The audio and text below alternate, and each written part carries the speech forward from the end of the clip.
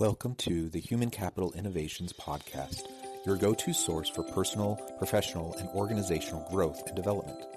We hope you tune in often for all things people management, organizational development and change, organizational leadership, and social impact related. Maximize your personal and organizational potential with Human Capital Innovations Podcast.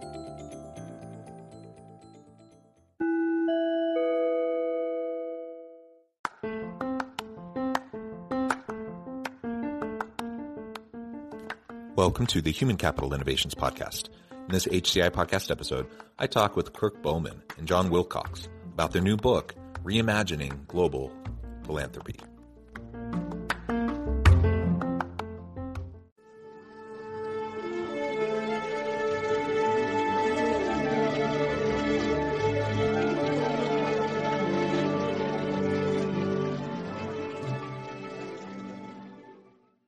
Kirk Bowman and John Wilcox, welcome to the Human Capital Innovations Podcast.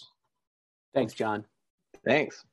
It is a pleasure to be with you. I'm super excited to talk about your recent book, Reimagining Global Philanthropy. And we're going to be talking about philanthropy, of course, and new perspectives, new approaches to how we can go about doing this and doing this more effectively with greater social impact. But we're also going to be talking about it in relation to organizations and how organizational leaders can embed meaning and purpose into their organization and into the work of their people by connecting with these types of social impact efforts, both locally, domestically, and globally. As we get started, I wanted to share the bios of our guests with the listeners. Kirk Bowman is a full professor, and John Wilcox is term chair of Global Development and Identity at Global Politics in the Sam Nunn School of International Affairs at Georgia Institute of Technology. Bowman previously was the founder and director of a nonprofit based in Fiji that combined drug discovery and local sustainable development in small Fijian coastal communities. He is currently working on several book projects, including one with John on a new model of international nonprofit organizations that maximize efficiency and outcomes for young people. John Wilcox is the co-founder and former CEO and director of California Republic Bank. California Republic Bank was one of the fastest growing and most successful de novo banks in California history. He has been and remains an active early stage investor in numerous companies and industries, including computer technology, media products, biotechnology, and financial services. Wilcox's current and prior board affiliations include South Coast Repertory, Junior Achievement, Very Special Arts, West Side Center for Independent Living, and Fiji Resources. What a tremendous background that both of you have, wonderful expertise, diverse perspectives that you bring to the table and combine in your collaborative works. I think it's wonderful. And as we were talking about in the pre-interview, I'm joining you from south of Salt Lake City in Orem. And both of you actually were roommates just up the street in Provo during your time as students at Brigham Young University. It's a small world. It's a pleasure to connect and to have a chance to chat. Anything else either or both of you would like to share with listeners by way of your background or personal context before we dive on in further? Just add that, Kirk and I, as you mentioned, were roommates in college, and where we really connected and was really the beginning of the journey that we started as Washington, D.C. We both did internships when we were at BYU, and I was wearing a suit and tie at the Securities and Exchange Commission, and Kirk was wearing jeans and a T-shirt on the Council of Western Hemispheric Affairs, which was a liberal think tank at the time. So really, it began where Kirk and I have, you mentioned earlier, he's a professor and I'm a banker, and we come from these two completely different perspectives, but we've remained friends for almost 40 years now. So, the friendship and open-mindedness is really the key in the beginning of our journey. Yeah, that's excellent. And Kirk, anything you would like to add? I'm really happy to be here, and I think that what John just said is really one of the key for the work that we've done together, is that we have completely different experiences. I remain probably much more progressive or liberal than John. And in this day when people are so cloistered with people who think like they do and they don't communicate and they just lash out, I think we get a lot further in all sorts of endeavors if we sat down and empathetically listened to people who disagreed with us. Yeah, well said. And that's another topic that would, be super interesting to explore. So your diverse backgrounds and perspectives, different kind of worldviews and underarching foundational kind of ideologies might differ, but you can come together, you can have meaningful conversation, meaningful collaborations, and really strive to make a difference in the world in a way that's going to connect with more people because you bring different perspectives to the table. So I think that's wonderful. In your book, Reimagining Global Philanthropy, it's interesting because, again, you have an academic background, you have a financial services banking background, coming at this similar problem of philanthropy, global need, social impact, those sorts of topics. Why did you feel the need to write this book, and why did you frame it in terms of reimagining? What's, in my mind, that presupposes that the current way we think about philanthropy is a bit broken, and perhaps there's a different way we can do it to increase our impact. So maybe you can start by talking a little bit about that. We worked together on this project in Fiji, and we did philanthropy in the traditional way, where we had these great ideas and we found the local stakeholders and we brought the outside money and we had all this Western expertise from the biggest universities in the world. And we started to work, and we had really great projects, and they turned out to be all failures. And so we had to look in the mirror and say, what is it, if you have such a great idea, why does it fail? And we looked at a bunch of examples, and we discovered that almost all of these Western-led projects to lift up the locals and civilize them and bring them development end up as failures. And so we had to reimagine for ourselves if we wanted to have an impact in the world. And this is where we had one of our big epiphany moments, is John, as a banker, he could look at us and say, well, of course they fail because almost all startups fail. And you're essentially doing a startup in a country where you don't have any kinship relations, you don't understand the culture, you don't understand the bureaucracy. And so everything is likely to fail. And so that's why we are reimagining, first for ourselves, and then we decided to write the book.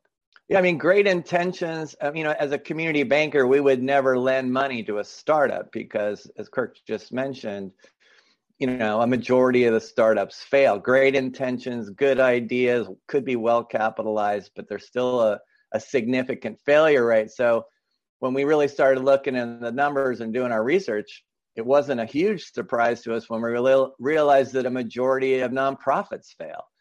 Great intentions. You want to start a tilapia farm in Fiji, but you don't know anything about tilapia and you've never been to Fiji. So it's just typical of starting a startup restaurant. And so really what we did was start searching out for these already organically started successful nonprofits in the global South. And if we just invest in those people and take the startup risk out of the equation, then your results or your impact goes up, multiplies. Yeah, that's super interesting. And it's also interesting. We've all lived in Utah County in Utah, and this is one of the nonprofit meccas of the world. We have more nonprofits per capita here because we have so many really well-meaning, thoughtful people that have time and want to give back and to contribute. And what ends up happening is you have really great intentions, even really intelligent people, but they don't really have expertise in particular in the area that they're trying to make a difference. And instead of scanning the environment, looking around to see what organizations already exist that are trying to do what they want to do, they just try to reinvent the wheel. They try to start something from scratch. And assuming they even have all of the competencies to be able to do it successfully. Like you said, you just think of it from a startup perspective. Of course, so many are going to fail. And especially when you have such a saturated market of do-gooders that, want to make a difference, you have to do something else, and you have to connect to the existing organizations that have figured things out. You add to that, as Kirk was describing, one way of framing that is kind of this white savior complex. You have the Western white people going into the global South and they know all the answers. They're going to fix everything. And even when you have good intentions and you go in and you want to try to talk to the locals and you want to try to connect with key stakeholders and do those sorts of things, it's just a fundamentally kind of different starting point that often leads to failure than if we go in, rather than assuming we have the answer, going in and just doing the research on the ground, trying to take a systems perspective to understand the issues at play and involve people who have experience with the culture, with the local regulations and economy and labor force and all of that, involving them at every stage. Your chances for success go way, way up. So when we're talking about impact, this is a separate question from intention. Some people don't even have the intention, so we start there and we talk about the need and we talk about why this is a good thing to be involved in. But lots of people have the intention, and intention in and of itself isn't enough. So a good heart, a big heart, and good intentions needs to be coupled with skills and competencies and a thoughtful, impactful approach. So as we couple these things together, the opportunity for impact goes up exponentially. And we are going to connect this back into the workplace a bit, because we know there's lots of research that talks about the role of meaningful work, employees having a chance and opportunity to give back to their communities, to make an impact in the world and do things that are significant. We know how that helps to attract and retain really great people, to engage people, to unlock their creativity and their innovation. So more and more organizations even have their own philanthropic arm of the organization that undertakes a lot of these types of projects and activities, or they partner with other existing NGOs and pairing their employees up with meaningful opportunities to contribute as a means of both impact, but also of just employee engagement and just making people happier to be working where they're working. So we'll come back to that. We'll talk a little bit more about that. But before we do, what else from your book do you think is important to lay out for listeners in terms of some of the key learnings and the key takeaways? I think one of the main takeaways from our book is the need for us to really re-examine what are the motivations that we have, and how we balance the benefits to our ego, our dating profiles, our resume, etc. on the one side, and the praise and all the incentives from universities to the corporate world to churches is to start something that has your name on it, and often to use technology. And then in the global South, with this white man's burden mentality, when things go wrong and fail, the default is that you blame the locals. There was something defective about their culture. The people were lazy. They couldn't accept innovation. They were slow to use technology. And so we really absorb part of that white man's burden of blaming the uncivilized, uncultured people in the global South. And what we discovered is, if you want to have the greatest impact and you're not worried about the praise and the glory and the job prospects, etc., then the best is to try and be an anonymous sidekick, because these communities, they need role models that don't look like us three. These communities in the global South need role models who look like the kids in those neighborhoods. And we can just kind of take away all of the glory and praise and celebrity as we come in as this, bushwhacking person from the global North. So we need to be sidekicks instead of superheroes.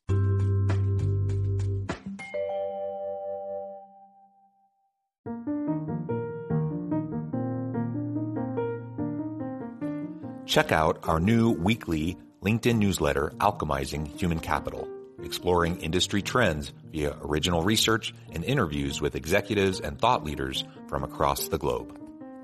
We look forward to having you join us.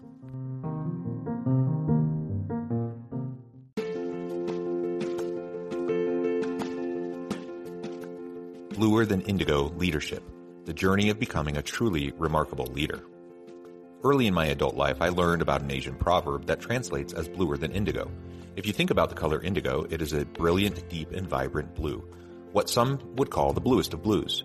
To have something that is bluer than indigo is rare and truly remarkable. Contrary to popular myth, there is no one-size-fits-all or cookie-cutter approach to effective leadership. There is no silver bullet, no secret sauce, no go-to model that will solve all of your problems. The truth is, great leaders have all had their unique strengths and flaws, and have all had to discover and then pave their own distinctive path in their life's journey to fulfill their leadership potential. Bluer Than Indigo Leadership will help you discover your own path and explore those ordinary, everyday actions that will help you respond to an uncertain future and produce extraordinary results for you individuals, teams, and organizations.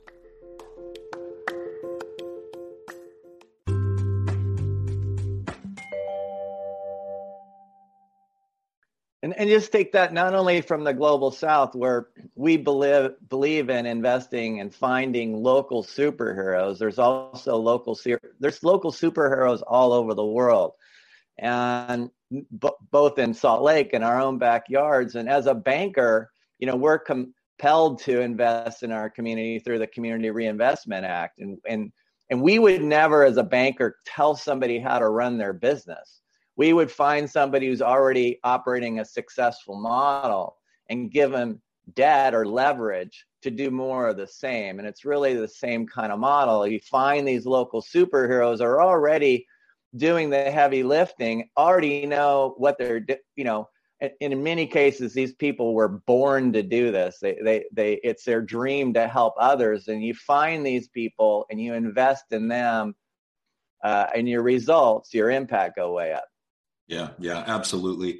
And it's a hard thing because so much of the world of philanthropy, especially historically, is you run big galas, you invite a bunch of wealthy people, you invite them to donate money, and it is largely ego driven. I mean, you're trying to shine a light on people and their contributions and put their name on things. Don't get me wrong, like I'm all for people donating, and if they can get some credit and get their name on a building or something, fine. I like people sharing their wealth. But your point about getting your ego out of it, like you're a supporting sidekick to it. It's not about us. It's about the need we're trying to support or to help with, right? So if I'm going into another community, it's not about me at all. I might be a tool and a mechanism to contribute, but I shouldn't fall into the trap of making it about me. And the people I surround myself with on my team, they need to have similar mentalities. And when that doesn't happen, you do see a lot of reinventing the wheel just so you can put your own little spin on it and claim innovation and claim that you're a genius. Those sorts of things. I see it all the time. And even if we get out of the realm of philanthropy and social impact, and we just talk about within organizations, new innovations, new initiatives, new programs, things that can help drive success for your teams and for your institution. I see it so often when I'm working with executives and with organizations where it's a completely ego-driven thing. They are underinvesting in already established, super successful initiatives and programs, and then they're throwing money towards completely brand new things that are, in essence, completely reinventing the wheel, all so that they can claim credit. And it's incredibly wasteful. It's incredibly demoralizing to employees when they're in an organization where leaders do that. And there's just so many negative impacts. So again, if we're trying to drive meaningful social change, let's do it in a way that makes sense. Yeah, it's completely inefficient. I mean, Kirk and I, we found a church in the global south that gets painted 4 times a year by 4 different church groups, and meanwhile, there's 2 unemployed painters in town. It's a complete waste of time and money, and that can never really be impactful. And as we talked earlier, I mean, even in Silicon Valley, where you've got the most well-capitalized, biggest ideas by the smartest and brightest people, there's a giant failure rate. Yeah, and why does that church get painted over and over and over again while the locals don't even have an opportunity to support themselves and their families? It's so people like us have a chance to go and travel and feel like we're doing something good. So it's about patting ourselves on the back rather than actually making a difference in the communities we're going to. Yeah, there's a website. Yeah, there's a website called the Humanitarians of Tinder, and it shows all the people who use these what are really quite ghastly photos of some blonde woman from the global north and three emaciated, black children in the global south. And it becomes even worse. You can imagine how many people are going around collecting money to do orphanage tourism, when in reality, 80% of all the orphans are not really orphans, but there's a supply of orphan tourism, and there's so much money in these networks and these programs that send orphanage tourists that there is human trafficking of orphans to satiate our needs to go and hold an orphan, take a picture, and then do tourism for a week and act like we're a big philanthropist. Yeah. Well, then you get to write it off on your taxes as well. On top of all that, it's a write-off. So you get you get Joe Biden to pay for 50% of your trip. Yeah. Well, good. Okay, so we have just about 5-6 minutes left before we wrap up. I'd love to hear your thoughts on how we can connect some of the principles and learnings from your book back into organizations. So if I'm a team lead, or I'm a middle manager or executive, I have a group of people that I'm responsible for. I know that they're hungry for meaning and purpose and fulfillment, and they want to make an impact. They want their work to matter. Okay, so how can I utilize the types of concepts that are in your book in a way that can get them involved with meaningful stuff that will not only allow them to have an actual meaningful impact, but also help them to be more fulfilled in their daily work, so they come more motivated, more energized, more committed to the organization? Well, I can tell you from my standpoint, I was a former CEO, as you mentioned in my bio, of California Republic Bank. I'm also currently on the board of Mechanics Bank, which is almost a $19 billion bank headquartered in Walnut Creek. And I can firsthand see how serving in your own community, which is what we would say, identify your local superheroes.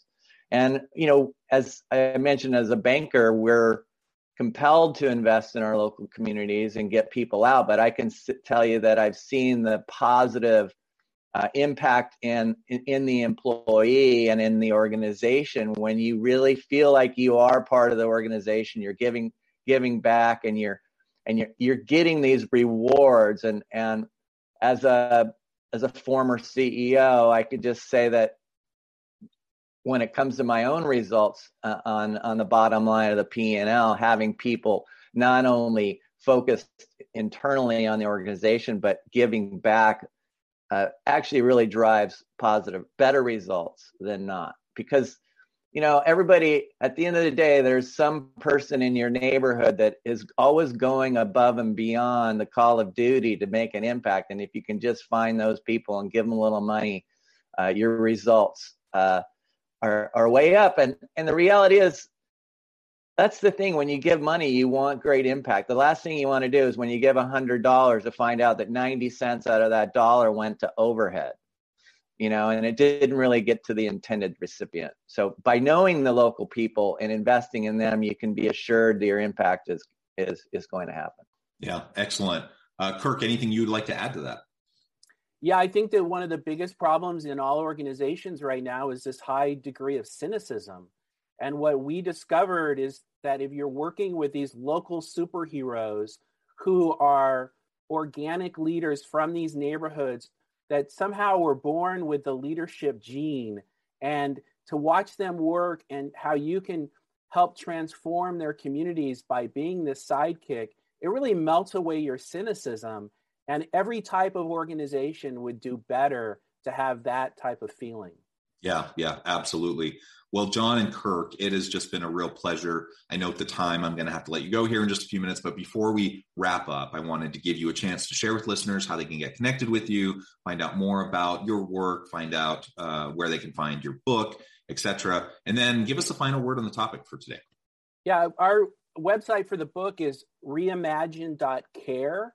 www.reimagine.care. And we have a lot of great features on our website. For example, we made 6 documentary films, 1 hour each, with Katja Lund, who was the co-director of City of God. They've been in a lot of film festivals and won awards. And we also have the trailers and the full films there. And if you just watch a couple of these trailers about these organizations, everything clicks and people really understand in a great way the message that we have. And they can order the book through there or Amazon or through their local book dealer. And I would just add that Kirk and I did and have started a nonprofit, a 501c3 called Rise Up and Care.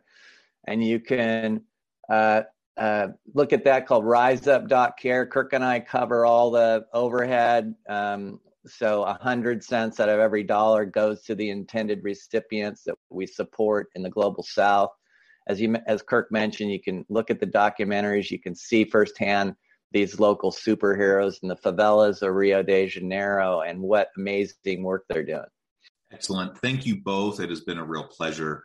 I encourage listeners to reach out, get connected, find out more about what John and Kirk can do for you. Check out their book, check out these videos, these documentaries. There is a tremendous world of need out there. Every community has pain points. Every community needs more support. And there are these complex, persistent social problems and ills that aren't going to go away. They require us to make a concerted effort from a holistic systems perspective in order to make a difference. And our people in our organizations want to be part of that change. They want to be part of that impactful difference. So let's find ways to make that happen. I think this book will be a great resource for that. Thank you, John and Kirk. It's been a pleasure. I hope listeners get connected. And as always, I hope everyone can stay healthy and safe, that you can find meaning and purpose at work each and every day. And I hope you all have a great week.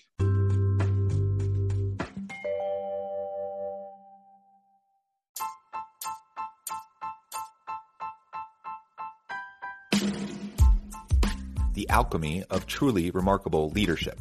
Ordinary, everyday actions that produce extraordinary results. Consider how the nature of work has shifted over the past 50 years. With increased globalization, rapid technological advancement, and the shift in economic composition, the average job of today looks very different than the average job of 50 years ago. What will the jobs and organizations of tomorrow look like? Moreover, what does this all mean for organizational leaders?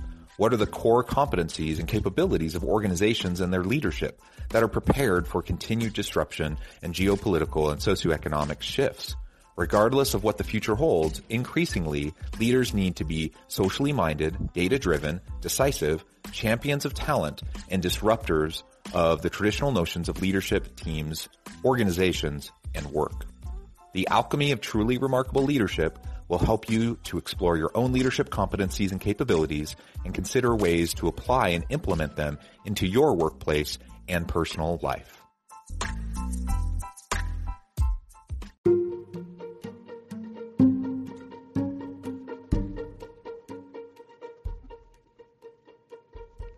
Check out Human Capital Innovations magazine, Human Capital Leadership. Human Capital Leadership is a free, interactive e-magazine with the mission to help individuals, leaders, and organizations find innovative approaches to maximize their human capital potential. We publish issues quarterly in August, November, February, and May. Take a look at the latest issue and let us know what you think.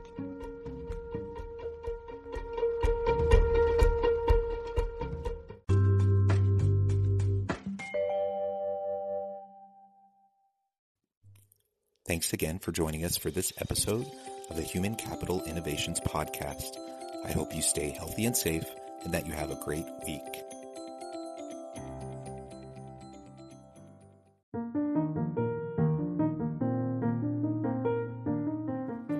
Check out our new weekly LinkedIn newsletter, Alchemizing Human Capital, exploring industry trends via original research and interviews with executives and thought leaders from across the globe. We look forward to having you join us.